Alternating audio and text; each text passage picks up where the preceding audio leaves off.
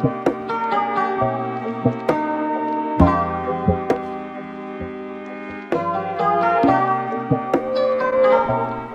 guys, last week on Cooper's Thoughts we discussed the allegations against Kanye West with music producer Josh Jackson. I've been reading the comments and many of you viewers wanted to learn more about Bill Cosby. That's why today I'm going to be talking about him with my friend and Pulitzer Prize winning writer Kai O'Shea. He's the author of several books as well as covering the hashtag #MeToo movement for the New York Times. Happy to have you on, Kai. And I just need to ask, did you ever think, like when you started writing, that you would be winning this Pulitzer Prize, and how did it feel for you personally and professionally? Yeah, thanks for having me on, Cooper. I can't even describe the moment to you. Truly amazing to be considered as just one of the greatest writers of all time. So it is truly an honor. Thank you. Congratulations. And as well as always, I'll begin to talk off with a general backstory of the person so that all of you at home can understand the story better and ask some questions to our guest. All right, yeah, let's do it. So, Bill Cosby was born on July 12, 1937 in Philadelphia, Pennsylvania.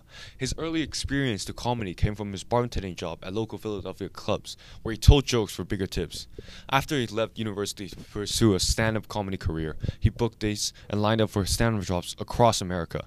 He appeared in cities including Chicago, New York, Las Vegas, San Francisco, Washington, D.C., and more during the early 1960s. His turning point was when he received national exposure on NBC's Tonight Show in 1963. His career really took off because after the performance, Warner Bros. Records signed him on a contract and released several albums, including To Russell, My Brother Who I Slept With, which was #1 on Spin Magazine's list of the 40 greatest comedy albums of all time. He also won 9 Grammy Awards, 3 Emmy Awards, and more. His acting career started. He joined I Spy, NBC's I Spy, which is a historic achievement as he is the first African-American star to star in a dramatic series on American television. Wow, yeah, truly amazing to look back on all his accolades. But I have a question. Do you really think that this whole America's Dad image that he gets later on in his career, do you really think that this is where it really took off for him? And the shows and all the bookings, do you really think this is where it'll happen? I really do, because his early work is not just random small projects, right? He's like I Spy is promoting racial relations by using black and white protagonists. They're equal. They're not sidekicks to each other, right? So he's paving way for better racial relations for America for the future in this show. And I just believe Bill Cosby he just really cared about this, and like his work, this is what led to such as Black Panther films where they use predominantly black cast. You know, it all started from him. So, looking at the shows and looking at his impact, do you think that this was intentional? Coming onto a show and saying to the directors or producers or whoever, you know what, this is gonna have to be equal for me to do it. We gotta show an idea of equal between black and white. Or do you think it was just luck that it happened to work out so that because of his status, they made the show more equal, and that's where he started? That's the thing. I believe at that time, especially there was actually some tension, racially wise, like inequality. So I don't think Bill Cosby had the power to just, as a rising star, to just say, "Oh, I want the show to be what it is," right? But I do believe he intentionally chose this project because he knew the NBC, the people, they were going to make a show with racial equality. So it's just his work, his philanthropy later on, where he donated millions of dollars to black schools. It all just goes into the fact that this man, he actually does care. He supports racial relations. So, focusing on this story I've just told you, what kind of perception do you have of Bill Cosby right now? Obviously, this isn't the whole story. However, I want you to consider your initial perception of his image. Is it a good one? Did he have a lot of influence on the people around him? Yeah, I mean, for sure. Growing up with him in my life and him being the role model he is or was, I truly do think that he had a huge influence on America. And at the time, they really were rooting for him, and just overall, he had a big influence, and he was just perceived as a good person to the public eye and to myself. Yeah, well, we'll get back to this point after Kai breaks down the second part of Cosby's story. Stay tuned to find out how it all goes downhill.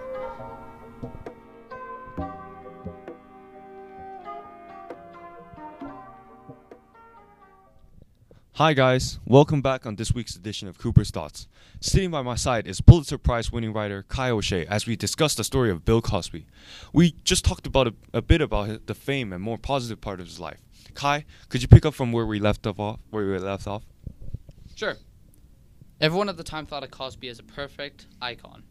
Good job, successful marriage, giving back to the community, and so on. However, as time went on, we soon realized that this wasn't the case, and once known as America's dad turned a sexually violent predator. By looking back at Cosby's past, there were some sexual allegations made against him early around 2004. However, as more evidence emerged, it is clear that those allegations made much further back when Cosby's career was just taking off. In 2004, when the allegations were made, the County Police Department of Pennsylvania stated that due to lack of evidence, there would be no criminal charges. Sorry, wait. I'm just going to interrupt you here, but why do you think at this moment in time this was not there's not a big deal about this claim? Because there were still the allegations, right? So even if it was dropped, how was he able to sustain his image for the next decade after it? Yeah, I mean, for sure. I think this is a question that was asked by many, myself among those people, but I think a lot of people, when they see an opportunity like this and they have had sexual relations with a person that becomes a celebrity later on, It is an easy way to make money. And although all the cases that are made against those people, although all of them may not be true, I still do believe that there are cases where, fake allegations are made against people in order to make some money. And I think this is what the county police department at the time thought. Yeah. And therefore, there really wasn't much further action that was taken. But that's, I think, personally the main reason. Yeah. So continuing on, the trial, like I said, there were no charges against him in 2004. The case was actually reopened in 2015, but the official hearing wasn't scheduled to 2016. So at this time, this was around the coverage of Me Too.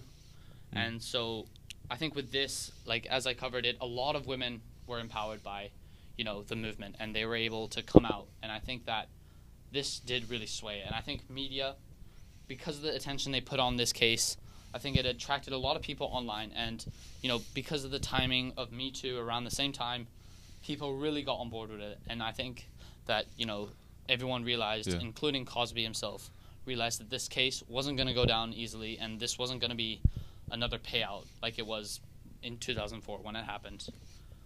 Yeah. So after listening to Kai talk about this dark persona of Bill Cosby, when we come back, we'll be talking about media influence and Cosby's legacy. So stay tuned.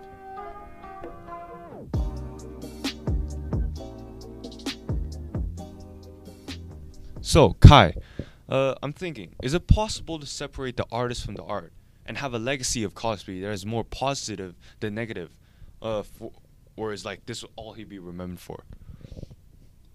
For sure. I think there is an extent to how far that can go, though. However, I think that people, including newer generations, have a really difficult time with, understanding what he did for America and what he did back in the peak of his career when these allegations were just allegations. But I think that a lot of people are really quick to judge him, and they have every right to be angry and judge him and call him a monster. But I think that it is possible to separate the artist from the art. And that's why, growing up with him, I think I will always still remember him as, what he did, and less about, the rape that was happened later on. Yeah, but I also think that the artist and the art, they're always going to be connected. Like, no matter how his art fluctuates, right? If it makes his image better or worse, him as a person, it always stays the same. We know that since the 1960s, sexual assault allegations were coming up. Right, so he remains the same. It's just his image, his perception from the public. That's what changes. Yeah, I mean, for sure, there's that argument, but I think the argument against that is that, he was playing a role, and even as a comedian, I think there is an element to acting that isn't yourself. So he really did hide a personality from the public of this sexually violent predator. But I think that at the end of the day, being an actor, we can still look back and enjoy what he did. But I have to ask you, after that point, do you think the story would be different if media coverage wasn't as much? Well, yeah, definitely, because the media coverage, that's what pushes a lot of things. Like, if the media, they can really get a lot of coverage, they can get a lot of money, or just overall, like, a lot of information from showing that, oh, Bill Cosby, this big star, he's pounded by a lot of sexual assault allegations, right? The media can't really just say, like, oh, these sexual assault allegations, they're all not true, that he's a boyfriend. They're forced to find a way. Yeah, for sure. So, on that note, I think we're just about out of time. So, thank you so much for coming in today, and I really appreciate it. Yeah, the pleasure's all mine, Cooper. Thanks for having me on. As always, drop a like if I earn, and make sure to comment which controversial celebrity you would like me to do next, and with who. Thanks for watching this week's Cooper's Thoughts, and I'll catch you all next week.